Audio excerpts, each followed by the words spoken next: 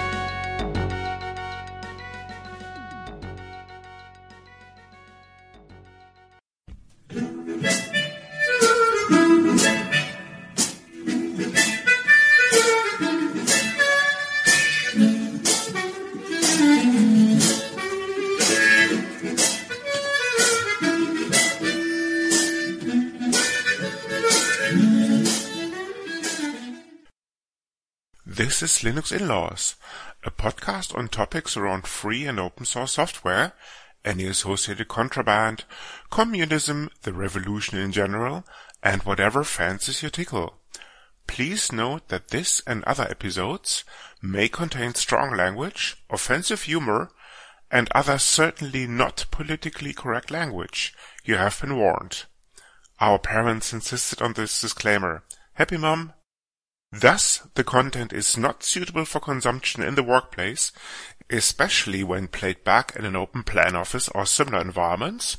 Any minors under the age of 35 or any pets including fluffy little killer bunnies, your trusty guide dog, unless on speed, and cute T-Rexes or other associated dinosaurs.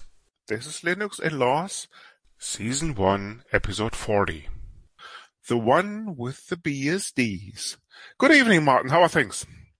Hey, Chris. Things are fine, if slightly on the warm side for the UK. Yeah, I heard I hear you have some water in your direction. Yes, indeed, very much so. I think, we have a little bit too much of water running around, and apparently you still have to turn down the heating in the UK. Yeah, for sure. Excellent. But this is not a show about weather for some strange reason. This is a show about open source software. And tonight we have a special treat because we do have a selected panel of BSD people on the show. So without further ado, why don't we do a short intro round? Dan, why don't you go first? Hi, my name's Dan Langell. I got involved with open source software in about, I think it was 1995. Someone gave me some free BSD CDs and an old computer, and that got me a firewall because I'd just gotten ADSL, and things have just gone downhill from there. Mark, you're next. Hey, sorry about the accent. I'm French, in case this isn't apparent. I'm Mark SP, so I've been working with OpenBSD since 1998. I've been dabbling in open source software for a bit longer, and at that point I got an Amiga and I wanted to install something on it, and the only operating system with decent installation instruction was OpenBSD, and the rest is history, as they say. Patrick. I had been using Linux for about 9 years. I started using OpenBSD 4 years ago. I think the main reason I was ever interested in exploring other operating systems is just finding an interface that I was happy with. I see. So that just about sums me up. A true de facto on the show. We love this. Nia, you're next. Hi, my name is Nia Alari. I've been a NetBSD developer for the past 3 years. I've been using NetBSD for the past 6 years, and I work on some quite strange and diverse areas of the system, probably mostly known for my work on the audio stack and graphics-related things. And last but not least, Martin, my co-host. How did you come to BSD, Mr. Visser? Sorry, I was on mute.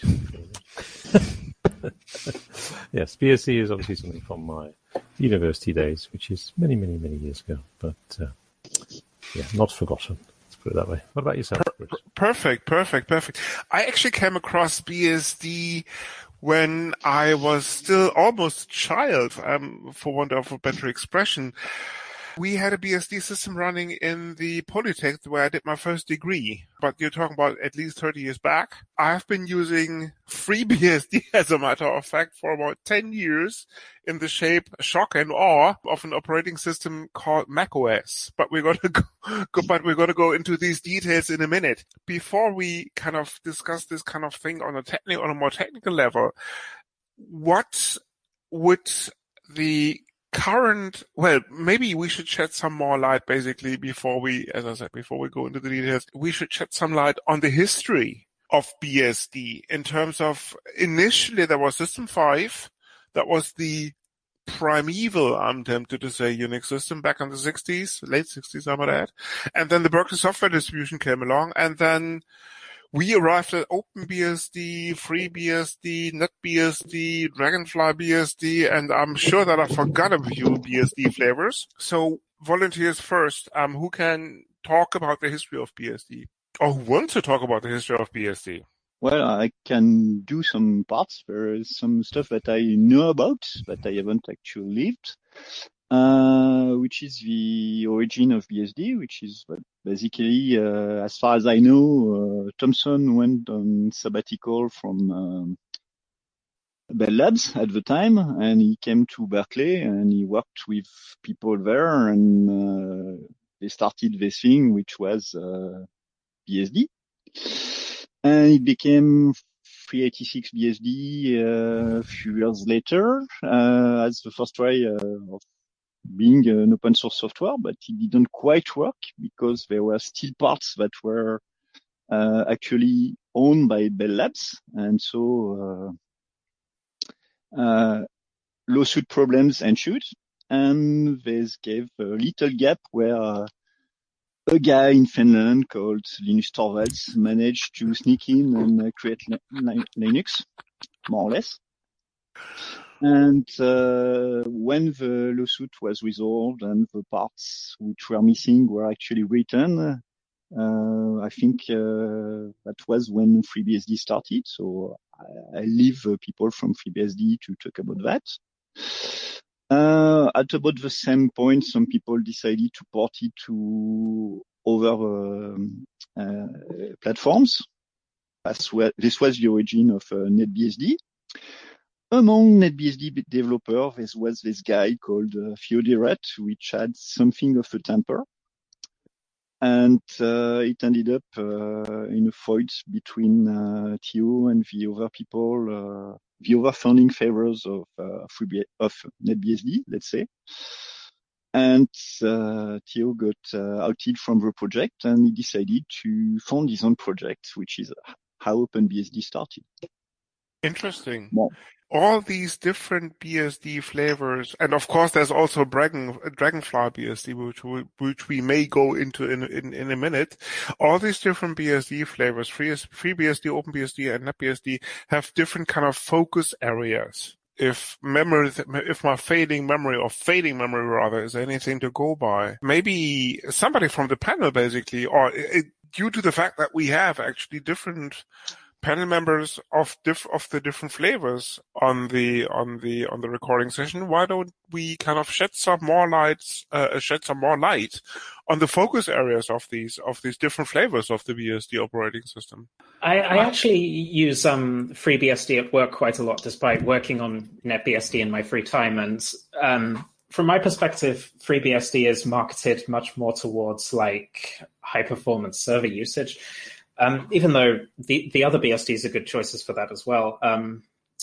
But at work, we actually use it for embedded devices, and NetBSD is also a great choice for that and has lots of tooling for working on embedded devices and routers and things like that. And I think NetBSD has kind of an interesting history of being focused on supporting lots of platforms, but also just as a platform for research and interesting ideas. And it's achieved a quite good balance of performance, security, as well as having some very, very unique and interesting design decisions like rump, for example.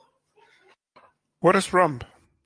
Rump is a kind of model for how kernels can be almost dissected, I suppose. It's possible to run parts of the NetBSD kernel in user space or on bare metal. For bare metal applications, you can use NetBSD drivers, or I think the GNU Herd people were looking into using NetBSD drivers in their microkernel just by using a NetBSD rump kernel as a service.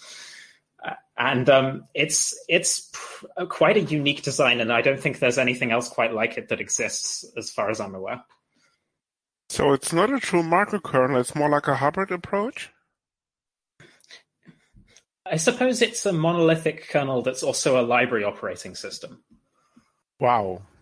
Okay. Given the fact that library operating systems are, I reckon not everybody in the dear and cherished listenership is an operating system expert. Maybe we should explain what library operating systems are. Somebody volunteering from the audience, or should I basically take a shot at it? Okay. I'd be interested in seeing what you have to say. Okay, in that case, yeah. Let me make a few mistakes, and then you can correct me and fill in the gaps. Library operating systems. Essentially, you take a small kernel-like structure, as in code base, and package the operating system on top of it, meaning that normally an operating system is divided into kernel user space. A library operating system basically has the operating system services co-located to the application. Library operating systems typically do not differentiate between the kernel and the user space, leaving the door wide open to all sorts of interesting and funny security challenges, I suppose. Let's put it this way. But library operating systems do have a few advantages. For example, you do not have a context switch between user and kernel space.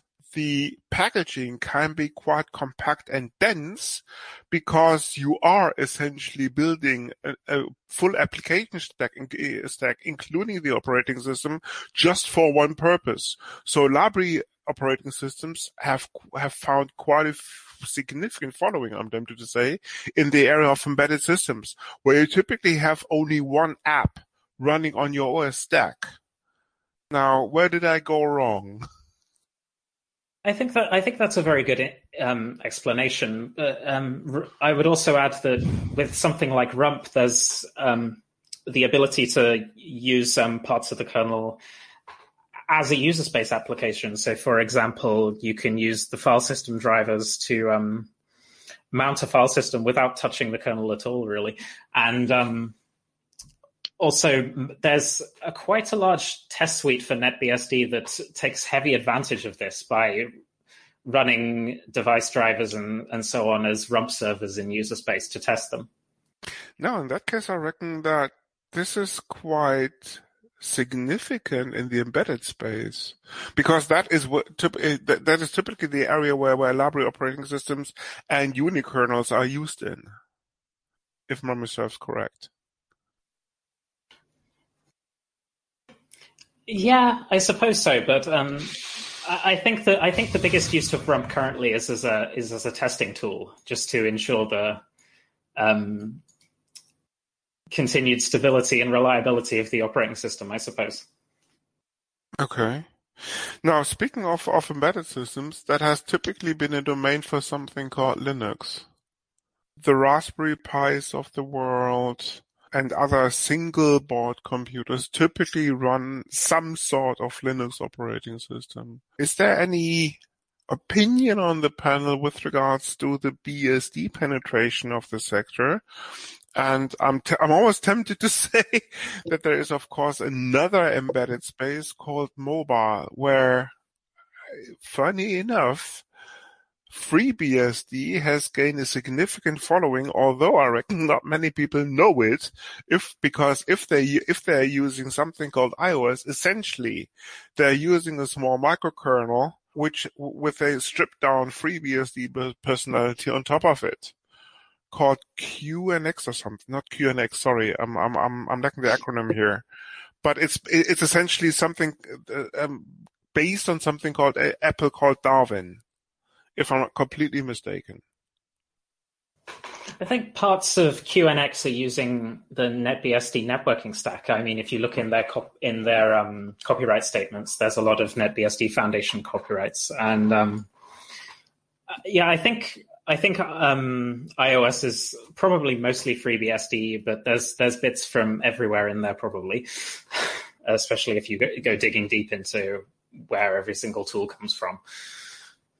Same goes for, I reckon, generally speaking, same goes for Darwin, generally speaking, or the foundation of something called OS X.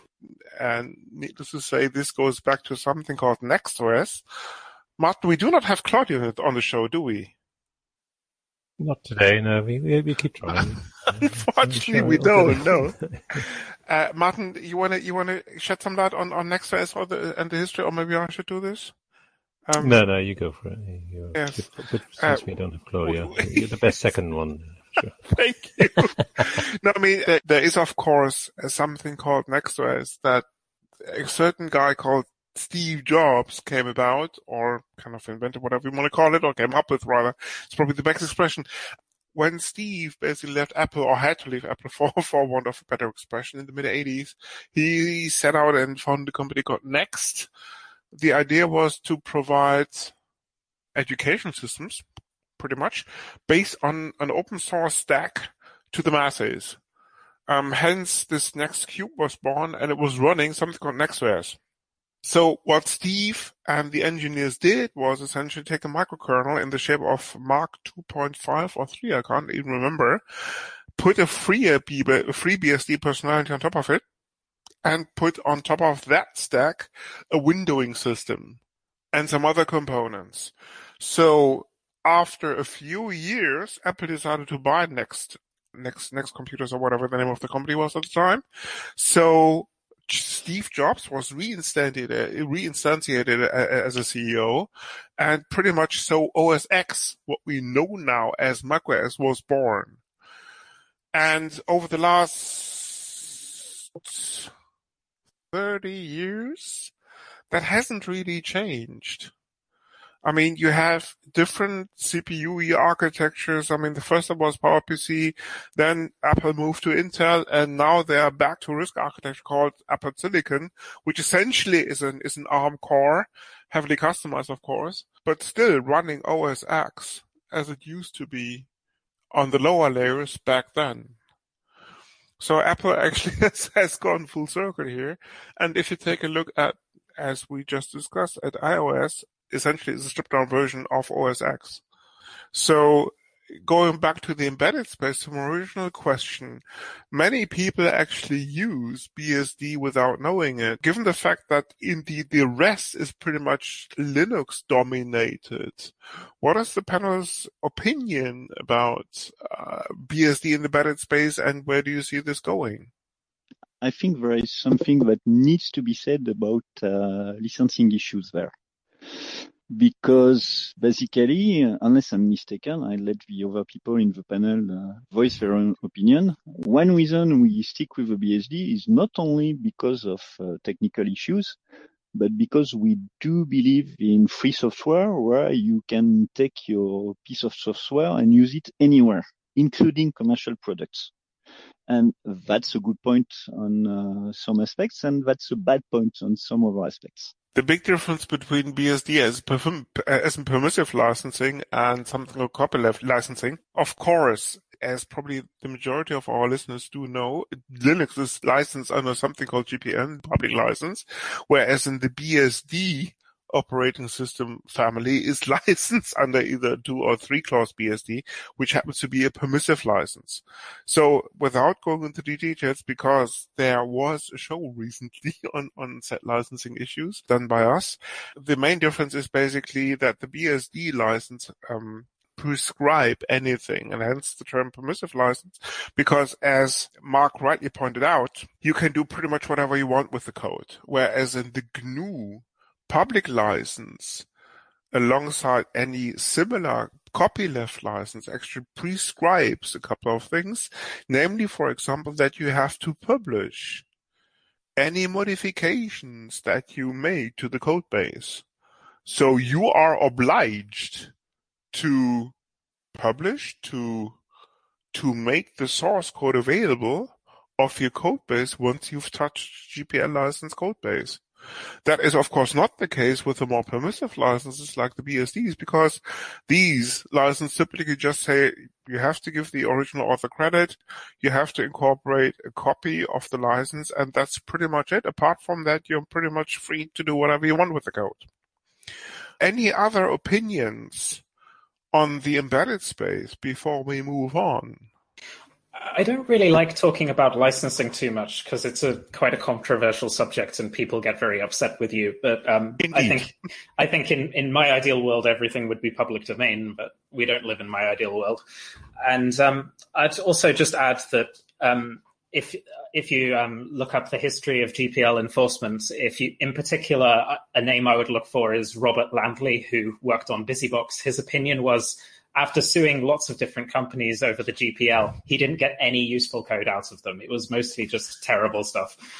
I would add something on the more technical side of the embedded space, say in the ARM world. In Linux on ARM, there's lots of like custom vendor kernels and things like that a lot of people are very upset over and I think are very buggy and bad. And I'd just say, in the BSD world, that kind of doesn't exist. Everything is mainline. Everything is in the mainline kernel. What exactly does that mean? I suppose that everything is developed and integrated into one tree, and the contribution process is generally not very difficult. Like, I've heard some absolute horror stories where it's taken years for patches to be accepted into the Linux kernel. I'd like to think that we're a bit better at that. Because isn't it called the loadable kernel modules is what Linux supports? I know at least one. I know OpenBSD doesn't support those, but I think that is what kind of makes things like proprietary NVIDIA drivers possible. Whereas OpenBSD possibly the same with the other BSDs, but I know OpenBSD isn't really kind of. There's no technical facility, or it's not engineered to kind of really allow that kind of deep system integration, third-party drivers like that. I think something like that. Modules are used much more often on FreeBSD. On NetBSD, they're quite well supported, but mostly everything is in the main kernel binary, and you only use modules for things like Linux compatibility would be a good example. You have to load the Linux compatibility module if you want to use that. Now, that's a very interesting subject. Maybe you can elaborate on that, because yes, BSD does support a Linux compatibility layer. But it's a thing that exists in FreeBSD and NetBSD, although I think the implementations are quite different, and it's just okay. It's just a layer that can translate Linux syscalls to BSD syscalls. It's fairly straightforward, really. I think, including fancy stuff like control groups and namespaces. I think, for my purposes, when I'm using Linux compatibility, I'm using it to play games. I don't know too much about the more advanced side of things there. The reason why I'm asking, because these are the two control mechanisms that allow something called containers to run on Linux. Because these are the kernel mechanisms you need. BSD systems, and correct me if I'm wrong, have something similar called jails? Yeah, jails are a FreeBSD thing. The other BSDs mostly just have virtual machines currently, is my understanding. I hear Lumos supports Linux containers. I can talk about FreeBSD jails for days. Give us the abridged version, please. Basically, pardon me, FreeBSD jails have been around for about at least 10 years. Others can correct me. They're built into FreeBSD. They're designed for you to be. Their original purpose was to allow someone to run different versions of the same web server all on the same host. Instead of having to have 10 hosts, you could put them all on one host, for example. And what I do with it in one example is I run regression testing. So I have, I think, 7 jails. Each one is running a different version of Postgres or MySQL. They could be running different versions of FreeBSD if I wanted to. But basically, I run all that regression testing in a jail. The easy way to think of a jail is it's an elaborate CH root. So it's not actually true virtualization, but basically when you're in the jail, you can't tell you're in a jail, but you can if you look in certain spots. Basically, I treat a jail as a complete FreeBSD instance, and I put in that jail things that I want to run in there and have it completely isolated from everything else. Another interesting thing about jails when you're an admin is if you're the sysadmin of the host, you can see everything in every jail. If you do PS, for example, you see all the processes running in every jail. Or you can pick one jail and see only the processes in that jail, which means theoretically that if you have a break-in into a jail, you can see everything they're doing in the jail, but they can't see you at all. They have no concept of anything outside the jail whatsoever. So Okay. Think of a jail as being a light virtualization, but it's not virtualization. Yes, because the beauty with containers is actually you can limit their resource usage. So, for example, you can tell a container running on Linux basically only use so many CPU slices. Yep. You can confine their main memory. You can basically control their usage and all the rest of it. So these are the main difference between the change root environment and a true container. You can limit CPU in a jail. You can, okay. Yes, and you can say, use this one CPU, and that's it. You're not using any other CPU. I think there are other controls you can add to the jail, but I don't do it because I've never needed to. Okay. Someone else might be able to elaborate on that. Anybody using jails? Not really, but you're off by about 10 years. Basically, I just looked it up, and the initial paper from Paul Camp was dated back from 2000. It's been around for 20 years now. Wow. 20 years. Okay. Yeah. Sorry, I was wrong. Way wrong. Interesting. To give you an idea, I've got, I think, 8 hosts and probably 80 jails spread amongst those hosts. I tend to put my database servers in a jail. I tend to put individual websites into a jail if they're self-contained. I have one server that's running 2 web servers, each one in a different jail, because one is running Nginx and the other one's running Apache. Right. Go But ahead. jails are persistent, as in everything that you write to the file system in a jail stays where it is, whereas containers basically use something called, for example, a unifile system, which is by definition ephemeral. So if you stop a container, unless you explicitly mount it, for example, an external mount point to a container in terms of basically you make a portion of your file system visible inside the container. Every other change inside the container is lost. You stop the container, you have no persistence enabled, the container and its data is gone. Unlike jails, I understand. You could design a jail like that by having it by using ZFS, and I think many people are running jails on ZFS. It's much easier. You just give each jail their own ZFS file system, and what you could do is when you stop the jail, you do a rollback on the system it was using. You're back to where you started. You can do that with a clone, and then just roll it back to where you were when you started. Okay. You haven't lost anything. Sorry, you've lost everything that was in the jail, but you still have the original file system that you started from.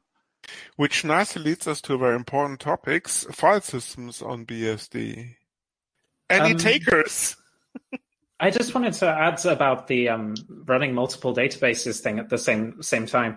Well, multiple database versions, I suppose. And I think that was originally the reason jails were developed for FreeBSD. But it's kind of strange from a NetBSD perspective, because the package manager kind of allows doing that without any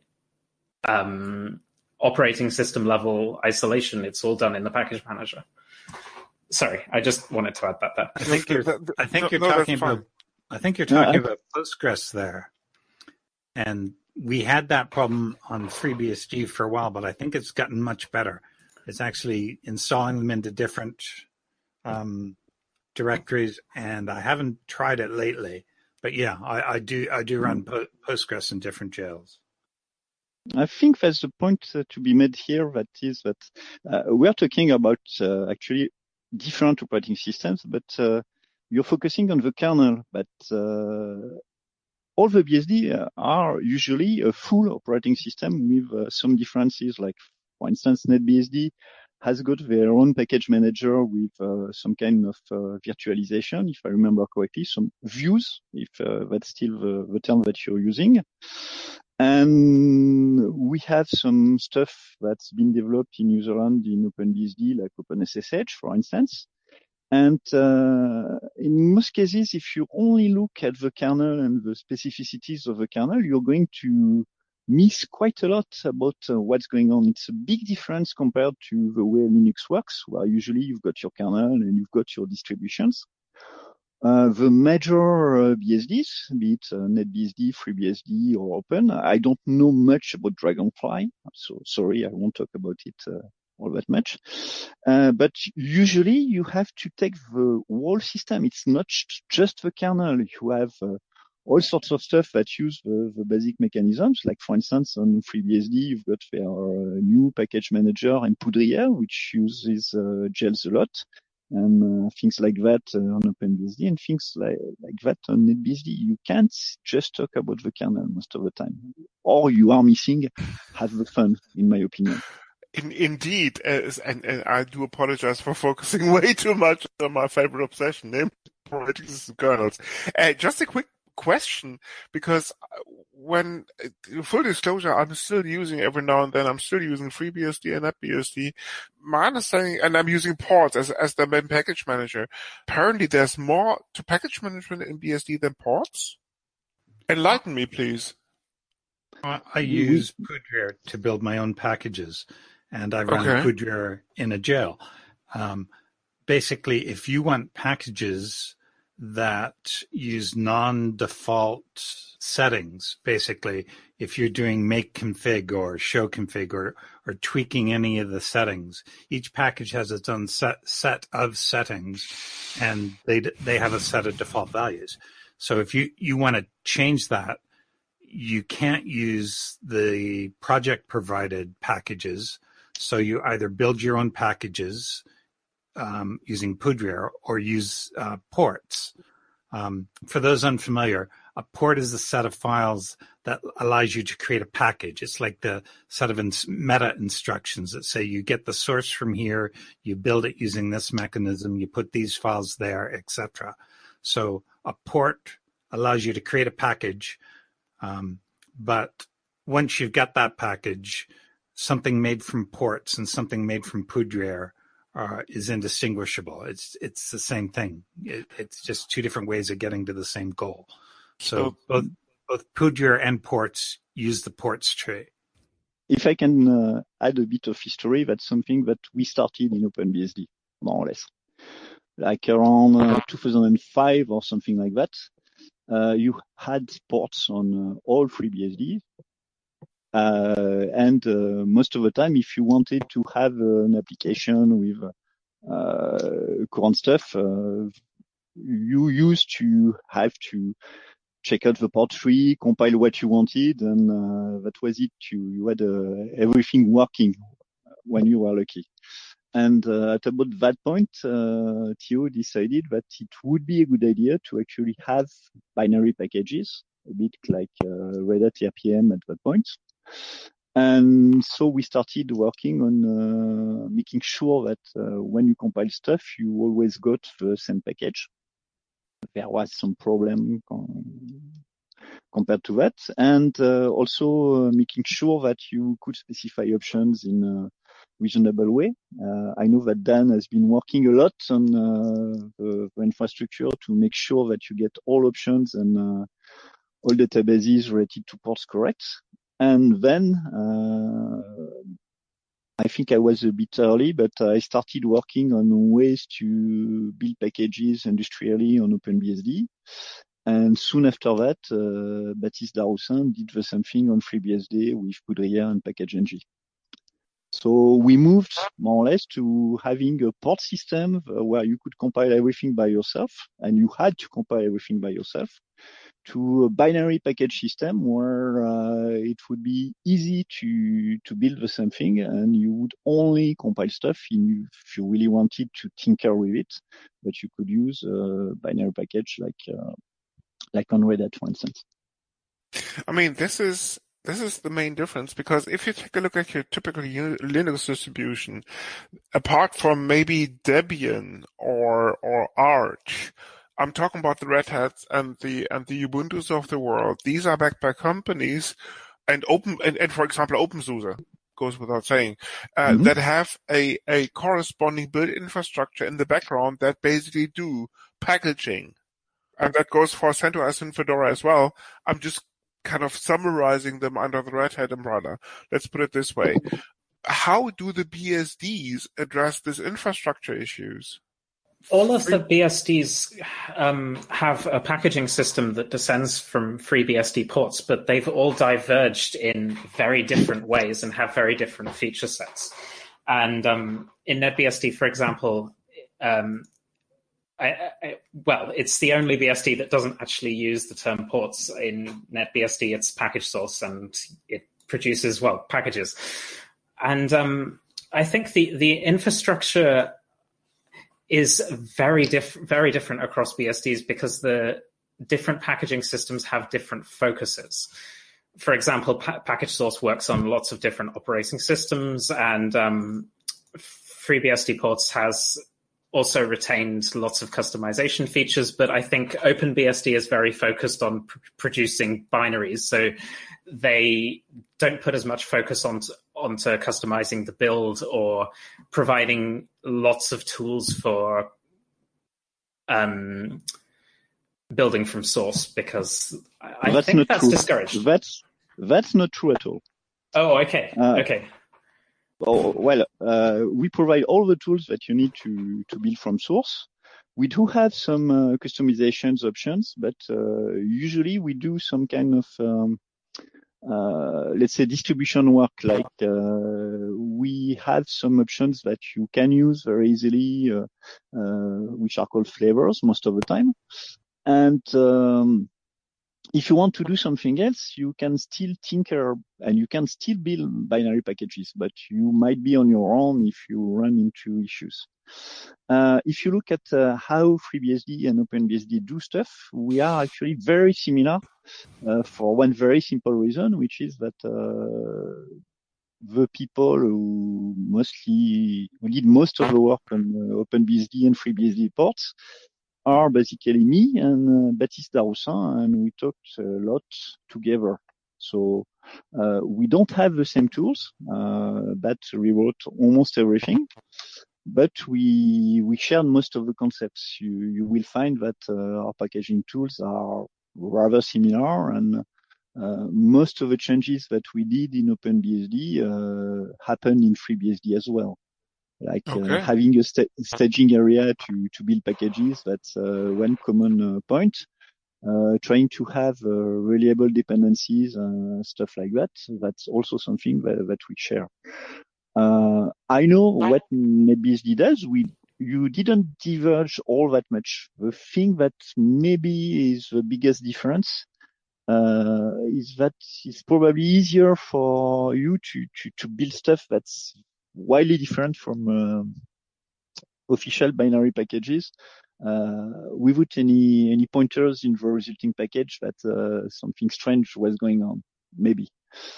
Yeah. But there are lots of common points. We all do more or less the same thing. We all use a huge makefile to build a port, for instance. And we still have more or less the same steps. You always will do make fetch, make patch, make configure, make build, and make install, more or less. So if you want to tinker with ports on all three BSD, you always have the same options at this point. After that, what you do with your ports, there might be some differences. I know we have different bulk systems. But going back to Mark's point, that brings up a very interesting subject. If I take a look at the supported architectures, I see a significant difference between the likes of FreeBSD, OpenBSD, and NetBSD. So, for example, FreeBSD seems to concentrate mostly on Intel-based architectures, whereas OpenBSD supports many more CPU architectures. And that brings, of course, up a very interesting subject, namely, if you're distributing binary packages, who takes care of the corresponding build toolchain in terms of you have to, either you're doing cross-compiling, or somebody has to provide an infrastructure where you can package as in build packages on. FreeBSD has a package build farm. Every set of packages gets built every 2 days or so, and it takes about that long to build the entire set of ports. There's roughly 45,000 ports, give or take a few thousand. And those are all built. Now, it varies upon what sort of architecture you get. I'm just looking at Apache here, and they build for FreeBSD 11 down to FreeBSD 14 on different packages such as ARM6, ARM7, PowerPC 64, wow. Okay. i386, MIPS. I may be repeating, but you can see all these packages listed, and they're all the same version. I see 2.446 and I see 2.448 on the newer ones. So it may take, once a new version is committed to the ports tree, it may take 2 to 4 days before that package is available from the FreeBSD infrastructure.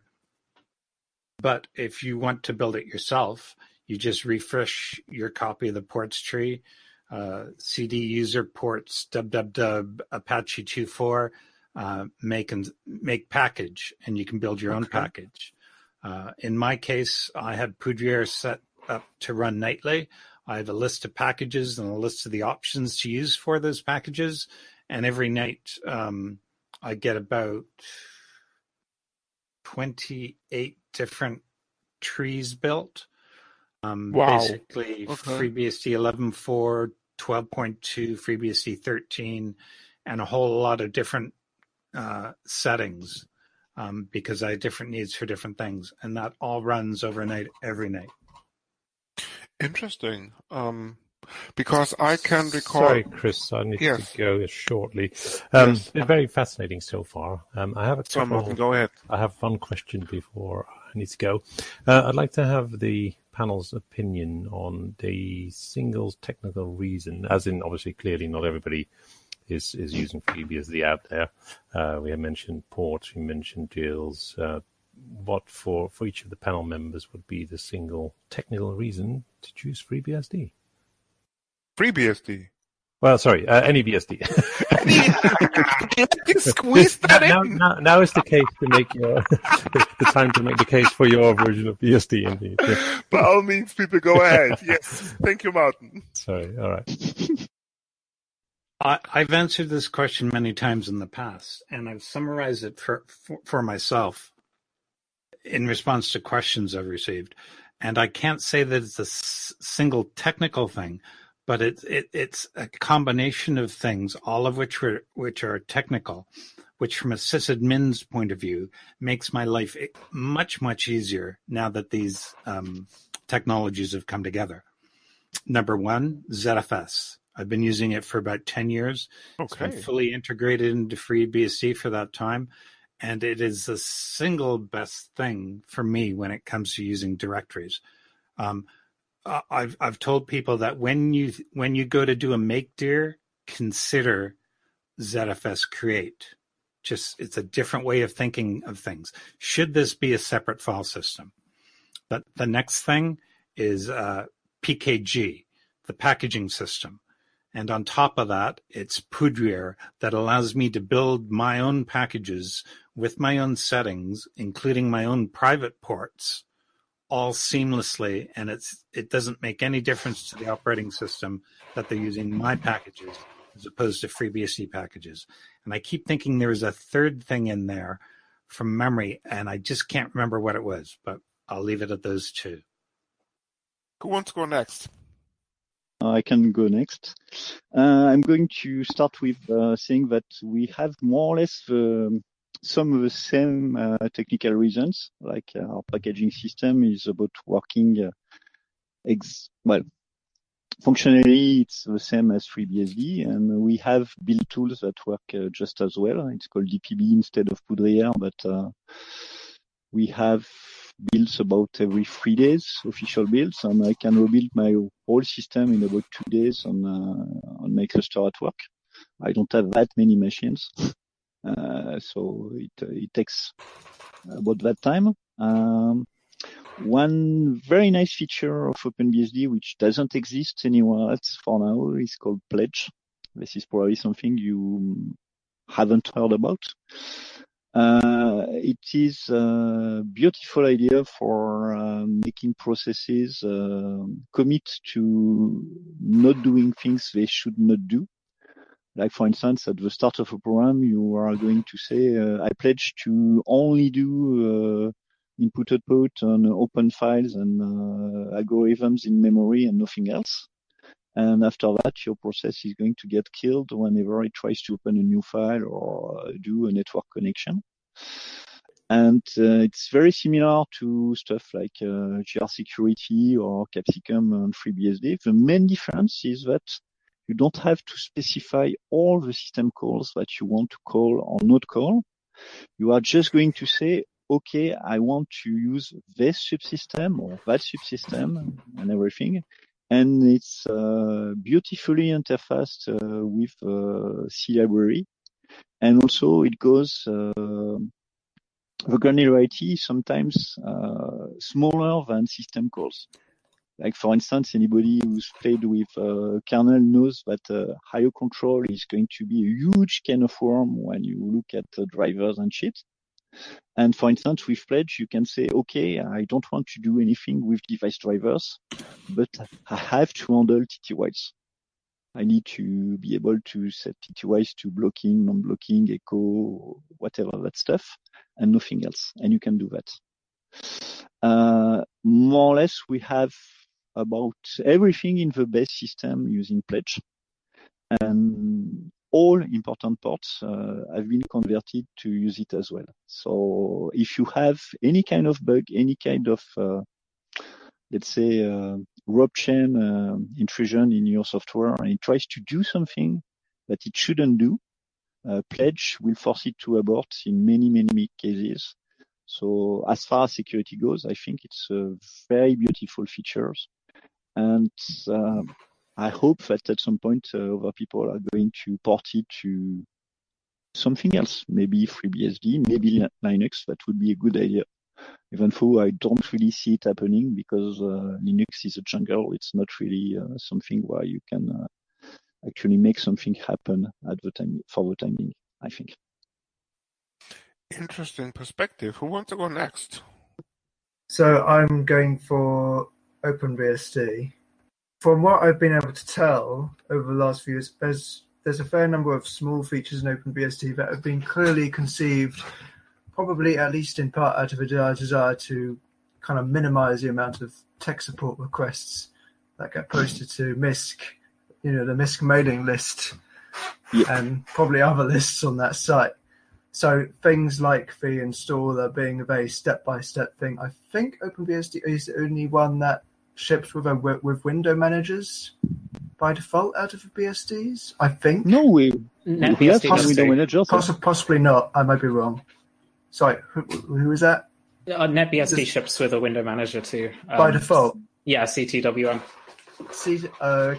Okay. So we actually have two window managers by default.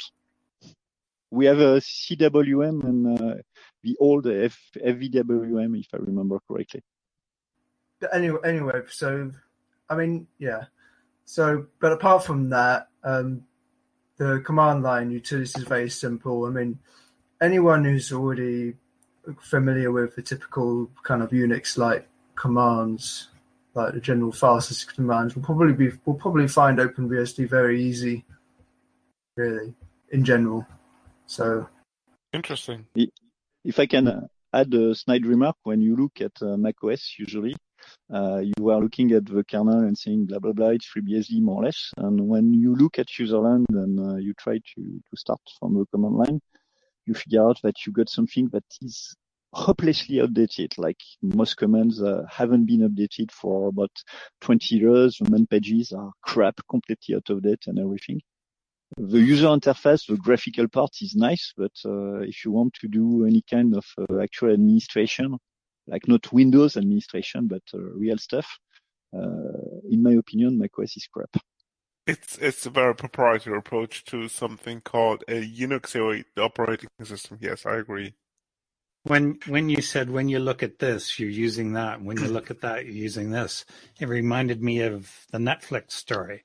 When you're selecting a movie on Netflix, when you're browsing them and looking at the little bits and pieces that describe the movie, you're on AWS. Once you press play and you're streaming a movie, that's all FreeBSD. Yes, as a matter of fact. I think the last remaining person without pointing him out is Nia. Nia, do you want to share anything?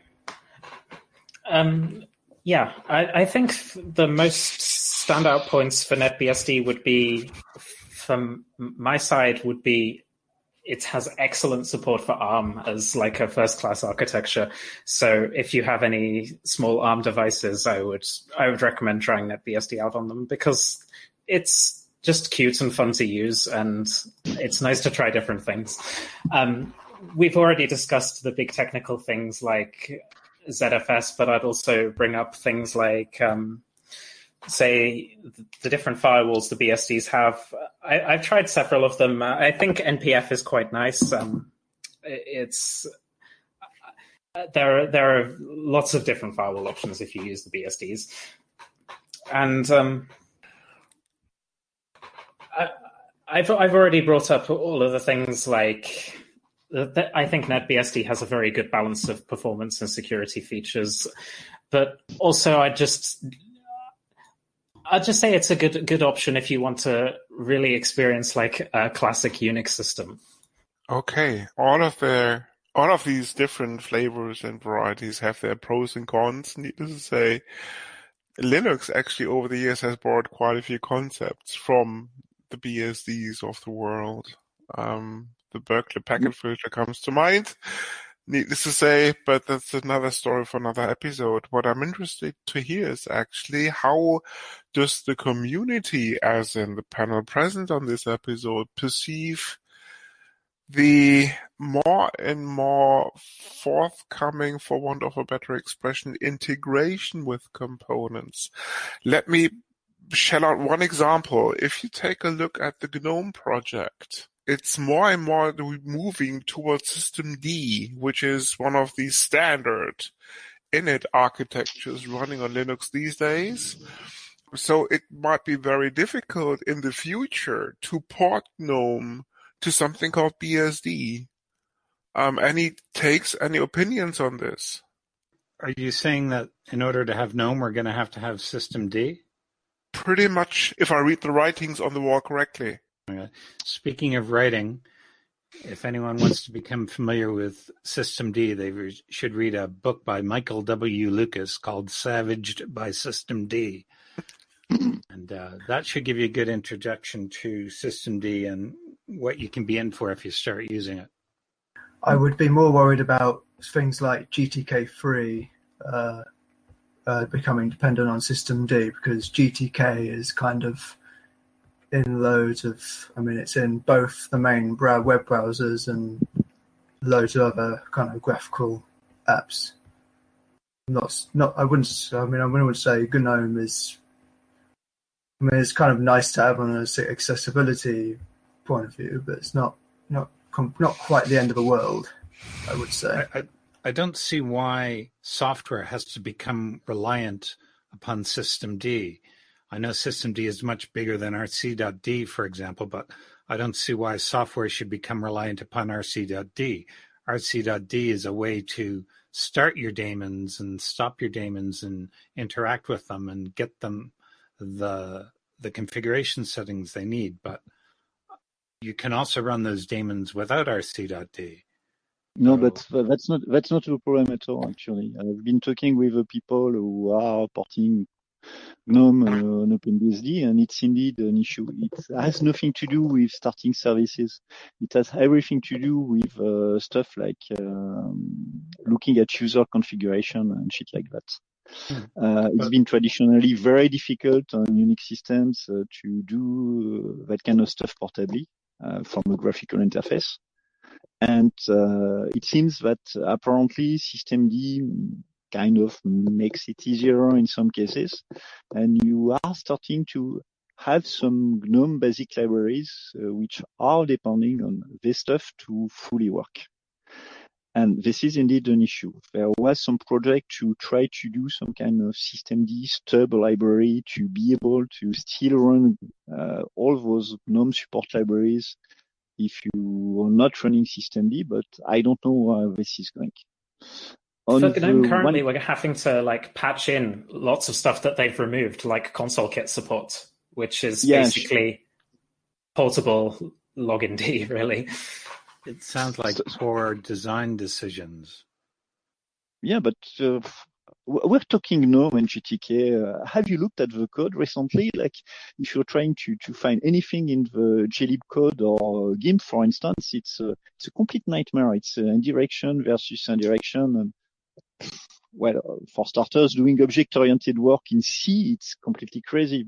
And Systemd is a big blob of shit as well. So, yeah, what do you expect? But more or less, it works for them, at least. And you have this, in my opinion, huge camp of Linux people who just want to be Windows. Interesting. So you're moving to the same kind of interface. And instead of having a huge jungle of if-defs to be able to run on anything, which used to be the case 20 years ago, if you looked at external code 20 years ago, for instance, now you have this huge blob, Systemd, which offers you some interface which say, hey, you want to look at user, you want to look at configuration, you want to look at the date and time and everything. Come on, I've got the API for that. So we are going probably to need to do something about it at some point. On the other side, I think that when it becomes necessary, there's going to be some people who are going to say, okay, it's not possible to no longer have a new GNOME version running on BSD. So yeah, we have to have some kind of stub library that works for us. And possibly we'll get something that's the best of both worlds, which means that we will still have somewhat secure systems, because Systemd is a joke. And I'm saying this seriously. What do you expect? You are going to run a whole set of things that have access to the full system as a set of shared library under root. This makes absolutely no sense whatsoever to anybody who's doing any kind of secure coding. And on the other side, you want to have a simple interface that allows you to do modern stuff that Windows has been doing for 10 years with all the security holes that entails. So maybe we'll get some shims that actually provide us with the same interface but with some amount of security. I don't know. Leonard Pettering, if you're listening, don't go near the BSD people. Just my 2 cents on the whole story, but jokes aside. Just in case he doesn't know, it's very definitely hated by a lot of us. It's really, it's really a shit show. I still don't understand how the Linux people managed to get that coup going and all of the shit. Come on. Like the stuff about logging, starting with numbers and you can become root and that's not his issue. Come on. It makes absolutely no sense whatsoever. He's not a proper developer in my opinion. I reckon this whole thing goes back to the fact that, okay, full disclosure for those people who don't know it, Leonard Pettering is still working for Red Hat. So I think if I recall correctly, Fedora was the first Linux that had systemd on board. There was quite a few alternatives at the time when we were talking about 6-7 years back. Canonical had something called Upstart. The likes of Arch at the time and all the rest of the kind of other distributions were still relying on the systemd in it.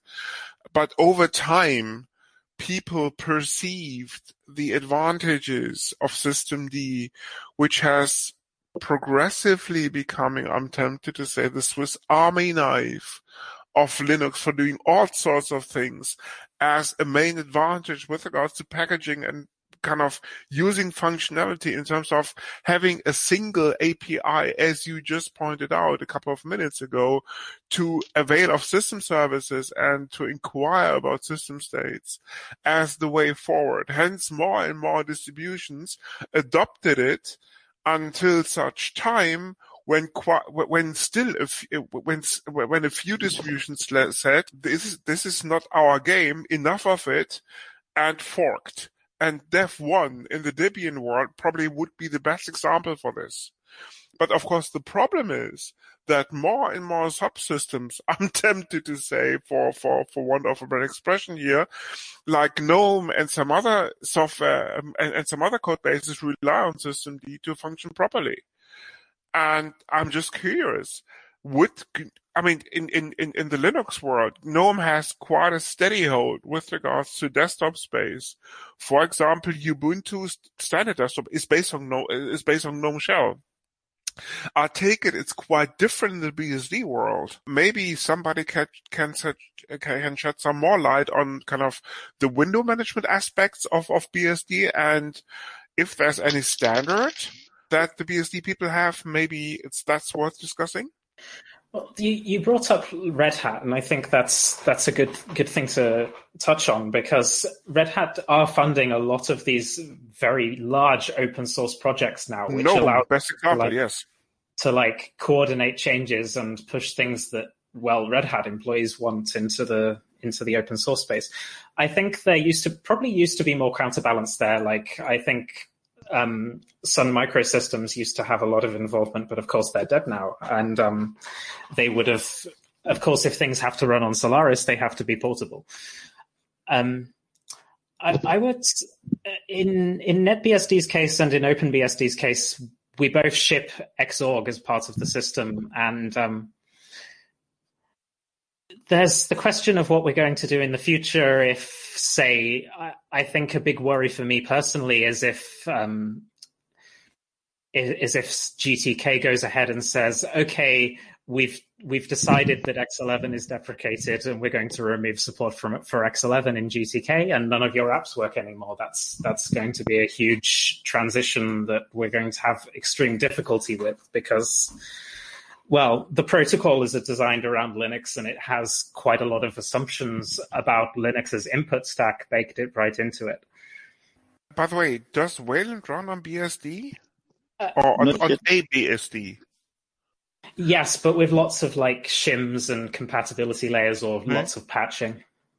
Interesting, okay. Because this is becoming more and more the standard window manager on Linux systems. Sorry, you said Wayland. It's a display protocol, isn't it? And then it's implemented by so-called Wayland compositors.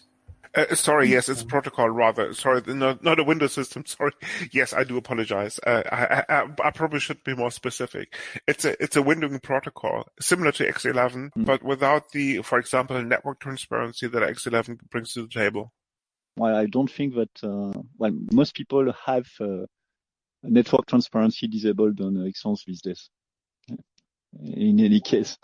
And hence the perceived need by the community for something called Wayland, because as you rightly pointed out, most people run X11 applications on their desktop, so there's no need for the performance impact, or tiny performance impact, let's put it this way, that X11 has by using a full-blown TCP IP stack. In terms of network transparency. So, and that's exactly where kind of Wayland comes into play. It's not network transparent. You can only run it locally, and it has quite a few disadvantages in comparison to X11.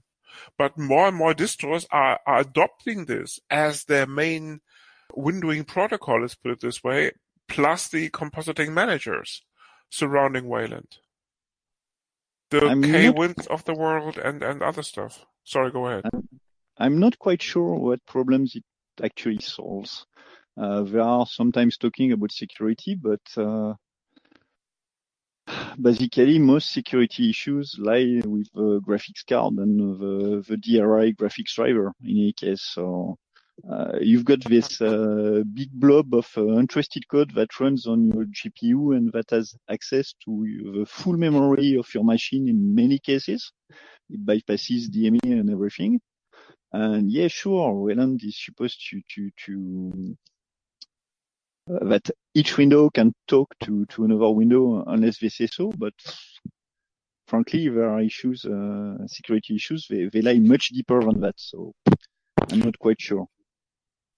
Any other opinions on this topic before we move on? I've worked with Wayland quite closely in the process of porting it to NetBSD, and I kind of have to agree. It's too loosely defined. There are lots of protocol incompatibility issues still, and it's just not as powerful. It's like kind of just a downgrade in terms of its feature set. And X11 is the standard for Unix, and I very much hope it doesn't go away. Interesting perspective, and maybe the Linux people should take notes. The one feature in GNOME that I'm aware of that only exists on Wayland at the moment, I think, was like fractional scaling, where not only having, the kind of the standard, I don't know if it's even the standard, but whatever you want to call it, 96 DPI, like on x.org server, you only have, that or 2 times, 3 times, 4 times. But of course, many laptops are, probably better suited for like 1.5 times or something like that. And for whatever reason, GNOME has, is able to scale to that sort of figure on Wayland. But I don't know what's different, like on a technical side that makes that possible, but that's the only thing that I'm aware of that's different. From what you say, it sounds more like the people who are writing the drivers for X11 haven't done the work, and that's it. I see absolutely no reason why you shouldn't be able to composite X11 windows to whatever ratio you want on the graphics card.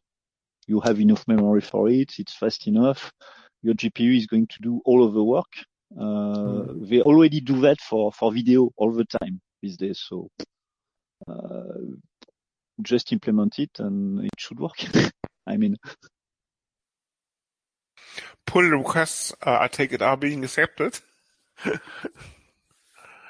Okay, that has been more than interesting. Final question from my side, because we are rapidly approaching the 3-hour mark. No, I'm joking, but I reckon, where do you see this whole BSD thing going in terms of OpenBSD, FreeBSD, and NetBSD? And we haven't even touched on for example, on the security advantages of something called OpenBSD, but we're going to leave it at that. So, final question: the road ahead, especially in the light of the mounting adoption, let's put it this way, over the last 5 to 10 years of Linux on an enterprise basis, especially if you take a look at something called other people's computers, also commonly known as the cloud.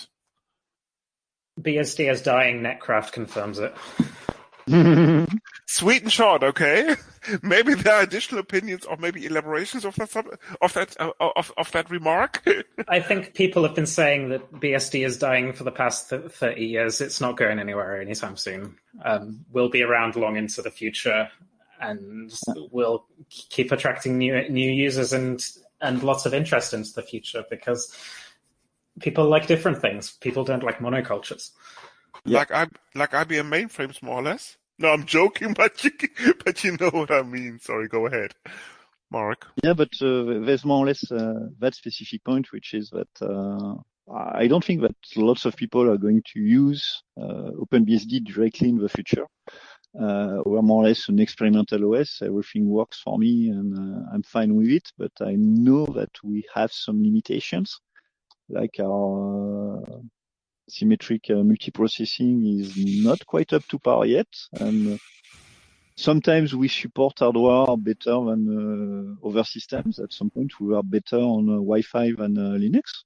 Yeah, seriously, 10 years ago, that was more or less the case. No surprises there. We still do interesting developments and build pieces of software that you end up using wherever you are. Like the most famous instance, of course, is OpenSSH. But you have some other pieces of OpenBSD on your system. It took a lot of time, but STL copy is everywhere these days. Finally, when finally Louis Draper left the Linux kernel and the glibc, it finally invaded Linux as well. And some other experiments which are used elsewhere. On a more systematic basis between BSDs, even though we are different systems, we do talk to each other and we spy on whatever is going on the other OSs. So, okay. Yeah. Yeah, we look at commits, and it's all under a BSD license. So you just have to put the proper attribution, and you can steal whatever fuck you want, and it's just okay. It's how it's supposed to be done. So we are still moving forward, and I think that from time to time, Linux and other systems do steal from us. I seem to remember that at some point in the past, Windows stole our whole network stack, for instance. Mark, I think the word that you're looking for is collaboration, not spying. But that's just my personal opinion. Whatever, it's more or less the same. Sometimes you collaborate without actually talking to each other. You just look at the commits and say, "Hey, that's a good idea. I could probably reuse that." And when you're nice enough, you send an email to say, "Thank you. It was a really, really nice piece of code, and we are going to make good use of it." I mean, you do have exchanges between the Linux world and the OpenBSD world, and OpenSSH probably is probably the best example for this, or OpenSSL for that matter. Any other takes on this subject? Code sharing, as mentioned, is really the answer here. And I think that in the Linux community, there's this real fear of forking and this kind of paranoia that as soon as a piece of software is forked, then the effort is going to be split and everyone's going to suffer as a result. But I think we kind of, with the amount that the BSDs are sharing and getting from each other, I think that's not really true. Not everyone wants to eat the same flavor of chocolate. The problem with Linux is somewhat different, in my opinion. I think that it has more to do with binary compatibility and commercial issues. Like some parts of Linux are actually completely stale. Like these days, as far as I know, it's impossible to add a new system call to Linux because it would break everything binary-wise. And you have enough companies with vested interests in keeping binaries running that some parts of Linux are getting really hard to change. And we don't have this kind of problem. most of the time. Well, you don't have a benevolent dictator for life, right? Sorry, there are, of course, kernel maintainers on the Linux side, but at the end of the day, Linux is still calling the shots. This is not the case in the BSD ecosystem, is it? Because you all pretty much do your own thing. We have a dictator in OpenBSD. Sorry? We have a dictator in OpenBSD. Oh, you do? It's Okay. well known.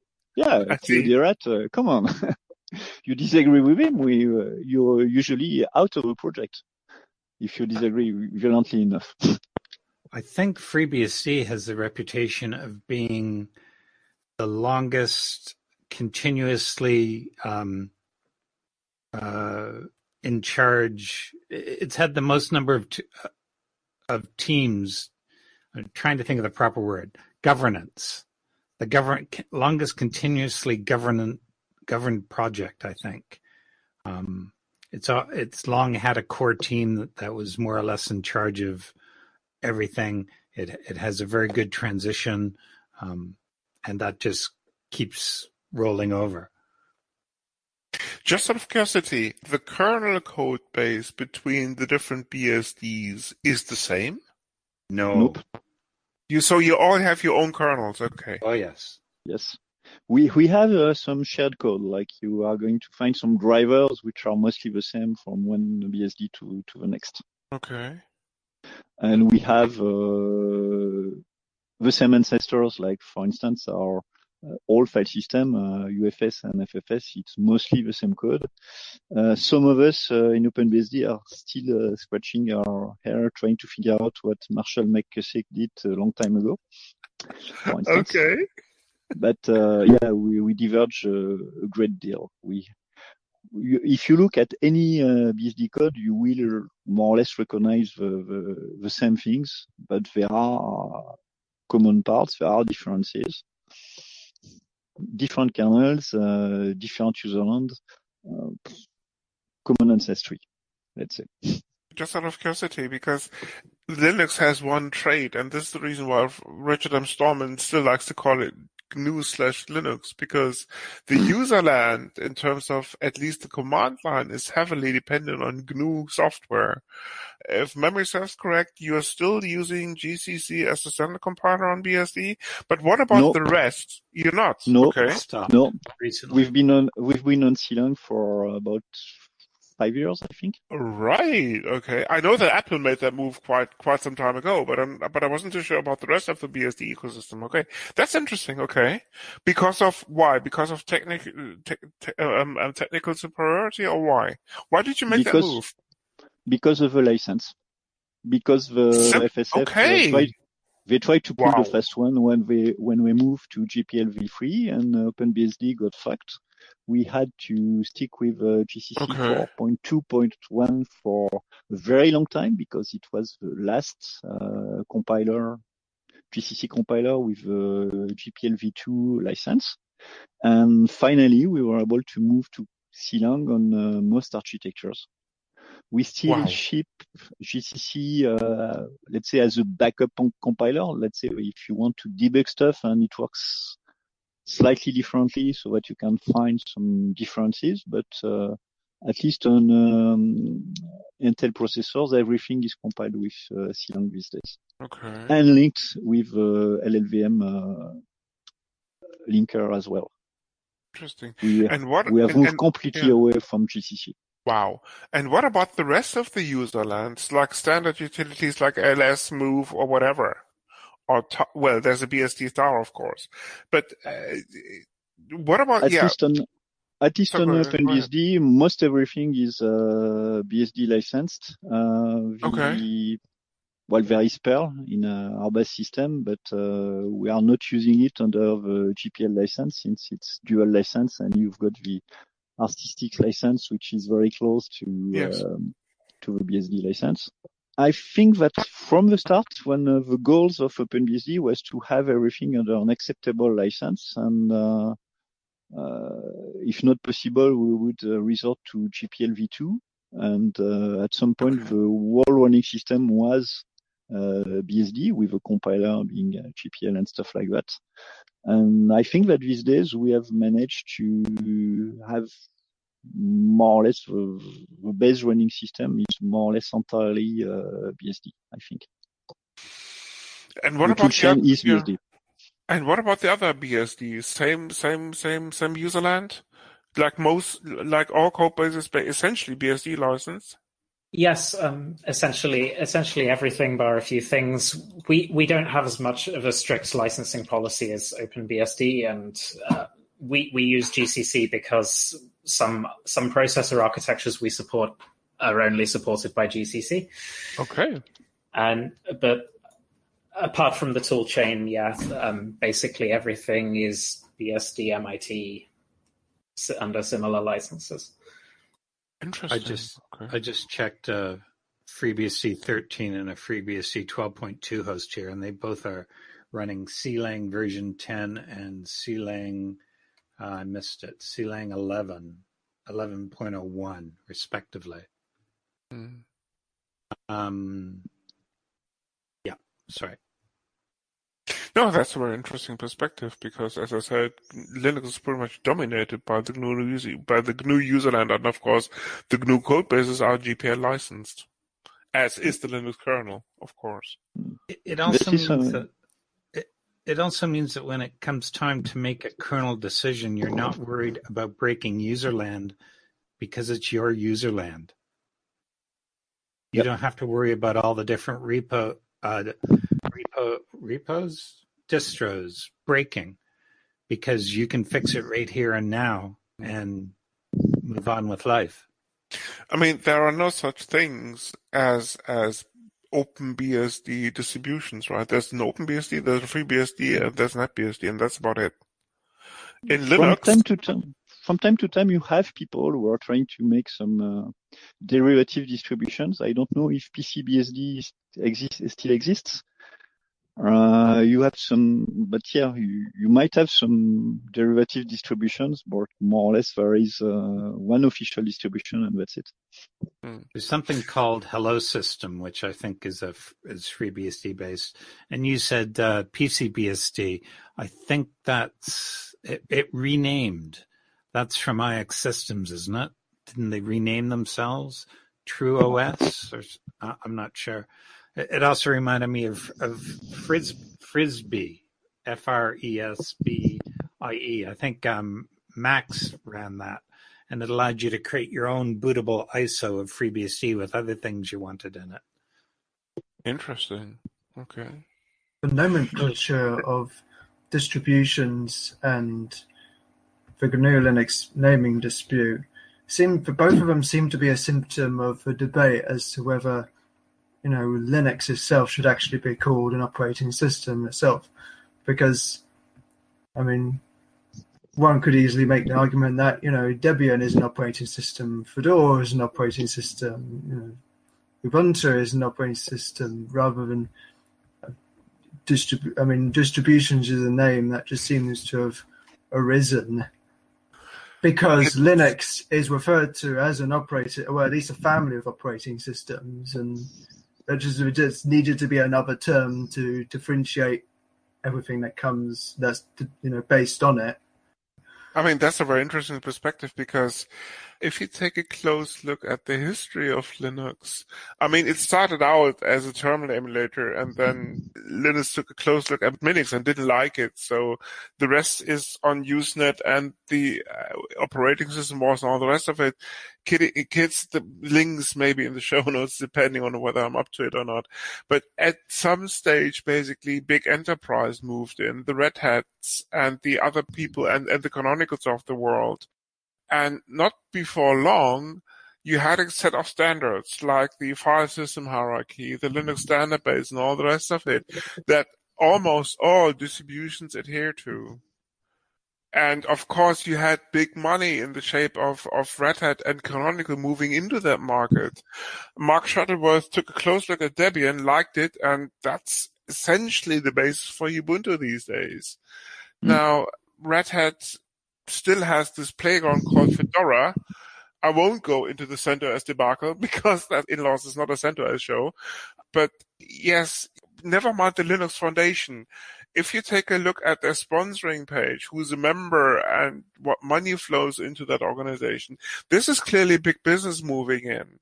And I reckon this is, at least from a commercial perspective, the main difference between the BSDs of the world and Linux, because Linux these days is all about enterprise deployments. The cloud, containers, and all the rest of it all runs Linux. I was going to say, Android apparently isn't a Linux distribution, or at least it doesn't seem to be commonly known as one anyway. It seems to be able to just stand on its own, even though, I mean, okay, it's kind of a rolling, from what I'm aware of, it's kind of a rolling fork of its version of Linux is kind of is more different than most other OS's implementation of Linux anyway. So apparently it's not generally referred to as a Linux distro, but then where is everyone supposed to draw the line? Indeed, Patrick. I was just going to touch upon this because if you take a close look at the system architecture of something called Android, you still have a full-blown Linux kernel underneath it. But the rest of the user land, and that's exactly your main differentiator here, is quite different. You have a different inner system. You have something called Zygote that is actually in charge of spinning up processes. I'm simplifying things, of course. And then you have this main driver called JVM. Sorry, it's not called JVM. It's ART or it's Dalvik or whatever you want to call it these days. It depends on your Android version. But at the end of the day, the commonality is something called the AOSP, the Android Open Source Project, because that's exactly the code base that Google couldn't make proprietary, or Android for that matter, because it's all GPL licensed. And if you actually have a phone in front of you, if you manage to connect this phone to a computer, if you turn on, with a USB cable, for example, if you turn on USB debugging on this phone, you still have a command line in front of you once you invoke ADB shell. And ADB, of course, standing for the Android debugging bridge. So at the very core, it's still a Linux system. Mostly GPL licensed, and similar to, or I'm almost tempted to say, similar to the OS X architecture, the rest is proprietary crap. Namely, the stuff basically that Google put on top in terms of the user interface, the virtual machine that executes Java, bytecode, and all the rest of it. Is it still going to be Linux in the future? It seems like Google is getting sick of Linux and they're moving towards their own thing, Fuchsia. Yes, Fuchsia is a different story. Google has copped on to the fact that AOSP has one significant disadvantage. It's licensed because it's Linux at the end of the day. It's licensed under GPL, whereas Fuchsia actually, I think, is licensed under BSD or MID license, which is much more permissive. So the smartphone manufacturers who basically take the OSP and the Google ecosystem running on top of it and do something themselves with it. Like, for example, Samsung has their own user interface. I can't even recall what it's called. But if you take a close look at quite a few smartphone manufacturers, they all do their own thing. And I reckon with the dominance of Google in the Android market, Tyson, thank you very much.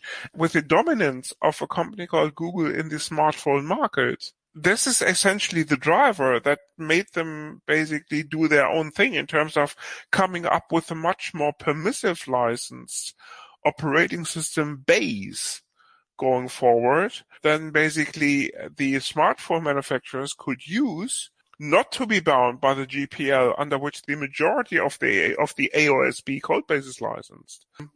It's just a matter of time, I reckon, before you see that switch happening from the AOSP, which, as I said, is mostly Linux-based, to something called Fuchsia. I would like to see Android phones get security updates faster or at all. There doesn't seem to be a long life for a given Android phone. It's upgraded. Yeah, it's a B2C market. I mean, you're looking at about what, maybe a year, maybe 2 years of the shelf life of a smartphone, because after that it's being replaced by something else. So why bother? No. I disagree. I still have iPhone 5s and iPhone 7s that are perfectly functional, and they still receive updates. Yes, but that's Apple. That's not Google. Or that's not Samsung. Or that's not Motorola or something. This is why I specifically mentioned Android. Yes. Did you hear about Pegasus? I didn't hear what you said. Pegasus. Yes, I did. Yeah, especially iOS and. Can you maybe, for the two people in the audience who do not know what Pegasus is, maybe you can elaborate, please, Mark? Oh, it's big news these days. Like we just found out that some Israeli people have been using Pegasus to spy on journalists in France and in other places, among other things. And as far as I remember, they have been using 0 days on iOS phones. So, I think both Android and iOS systems are affected. Yeah, but both are affected more or less because this is still stuff with closed source software. I don't mean that open source is perfectly safe, but if you can't even look at the software, you have absolutely no reason to think that it's going to be secure, especially when you're looking at state spying on each other. I mean, that's a whole different debate, but maybe subject for another show. I don't see how you can trust a phone that's manufactured by the United States or Korea to be perfectly safe, or China for that matter. Buy your own kit and do your own OS running on top of that kit. Just make sure that you have the blobs in place for the SoC. This is not something you can do specifically because you have blobs. Yes, that's exactly it. Yes. How much longer is it going to be possible to install your OS, and how long will it take for them to decide it's too unsafe to allow users that much freedom? Good question. This is precisely why we should be continuing to be doing what we do and fight for it, so that this doesn't ever happen, that you can still tinker and do your own OS and do your own hardware and do open source stuff. That's, I reckon, precisely the difference between something called the BSDs of the world, as in these days, not back in the olden days, and something called Linux. Apart maybe from a few corners in the Linux empire that still think along the same lines, I might add. To answer the question, Pegasus is a spyware that was created by an Israeli cyber arms firm called NSO Group. And it can be covertly installed on mobile phones and other devices. I'm reading from the Wikipedia page. Both iOS as well as Android systems, yes. And it was first discovered, let me see here. I had this. Discovered in August 2018. Okay, guys. Unfortunately, we have to wrap this up because we have been recording now for almost 1.5 hours. No worries. Any final statements before we close off the show? I have one, but I'll go last. Okay. Fair enough. Any prior takers? I would just like to say, run BSD, stop fascism. Yeah. Fair enough. Any other takers before the last statement? I think I've been doing enough trolling for tonight, so just try BSD and see if you like it. I really haven't heard any trolling today. None whatsoever. Run BSD, stop fascism. Yes. It's all free opinions and all the rest of it, yes. Yep. Now for the very final remark, Dan. I want to correct something in my opening statement. I started with open source software in 1998, not 1995. If you want to have a better overview of the history of BSD, I suggest you look for a YouTube video called A Narrative History of BSD by Dr. Kirk McCusick. That will get you well into the door. If you want to hear more about a BSD perspective on systemd, look for a YouTube video by Benno Rice called The Tragedy of Systemd. Mm-hmm. And if you want to look at how much BSD is evolving, go back 10 years, look at the size of the dev teams. Go now, look at the size of the dev teams. Dev teams don't increase without interest. People join dev teams because they are interested in the product and they want to work on the product. And that's how you keep a project self-sustaining, is by having a growing user community and development community. Strong words softly spoken, I'm tempted to add. I'd just like Guys, to actually be serious for a moment. And I referenced a talk earlier called The Rise and Fall of Copyleft by Robert Ladley. And if the audience is particularly interested in the history of open source and of copyrights and licenses, I'd recommend listening to it. Details of all of these projects and pointers, of course, will be in the show notes. People, first of all, a big thank you to the panel. That has been more than interesting, especially given the fact that this is probably an outsider's take on the whole Linux ecosystem. That has been more than refreshing, and I would like to thank each and every one of you for participating. And with that, I would like to close the show. Thank you very much for being on the panel, being part of something called Linux Inlaws, and maybe we get another show on the BSD ecosystem in a few years' time, and we'll have you on another show. And thank you for participating. This is the Linux Inlaws. You come for the knowledge, but stay for the madness. Thank you for listening. This podcast is licensed under the latest version of the Creative Commons license, Tab Attribution Share Alike. Credits for the intro music go to Blue Sea Roosters for the song Salute Margot, to Twin Flames for their piece called The Flow, used for the segment intros, and finally to Celestial Ground for their song Sweet Justice, used by the Dark Side.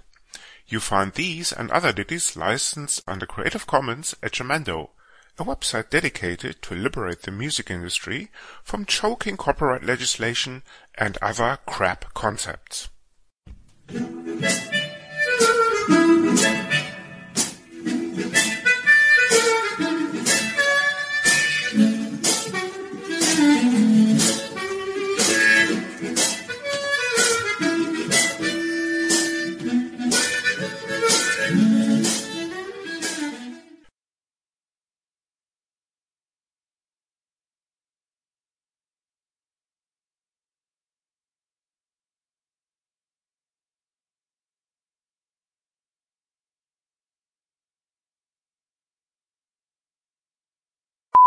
Hey guys, What is your name?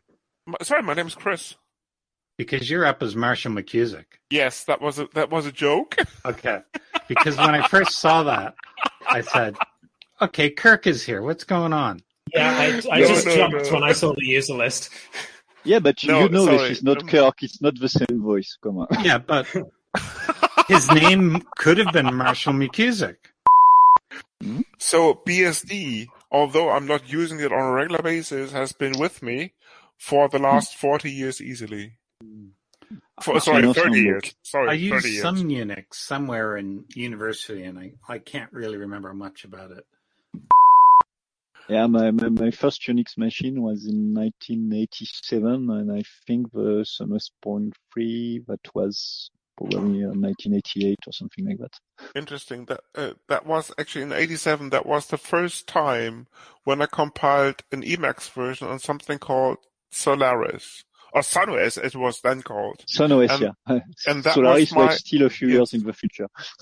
Sun OS, sorry. And that was actually my introduction to something called free and open source software. Back in 87. I've been using open source software ever since. The concept is great. The GPL is not so great. Let's say. You see, Richard M. Stallman may think differently about this. I'm not really concerned about what that gentleman thinks. Gentleman? Calling him a gentleman might be a bit of a stretch. Do I know how to troll or what? Bye. Keep trolling, Mark. Don't stop. No problem.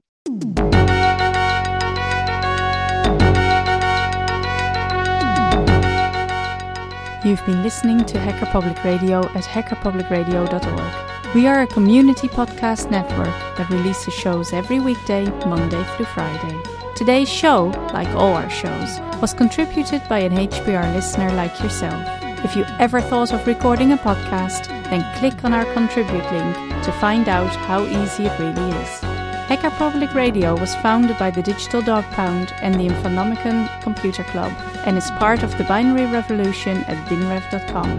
If you have comments on today's show, please email the host directly, leave a comment on the website, or record a follow-up episode yourself.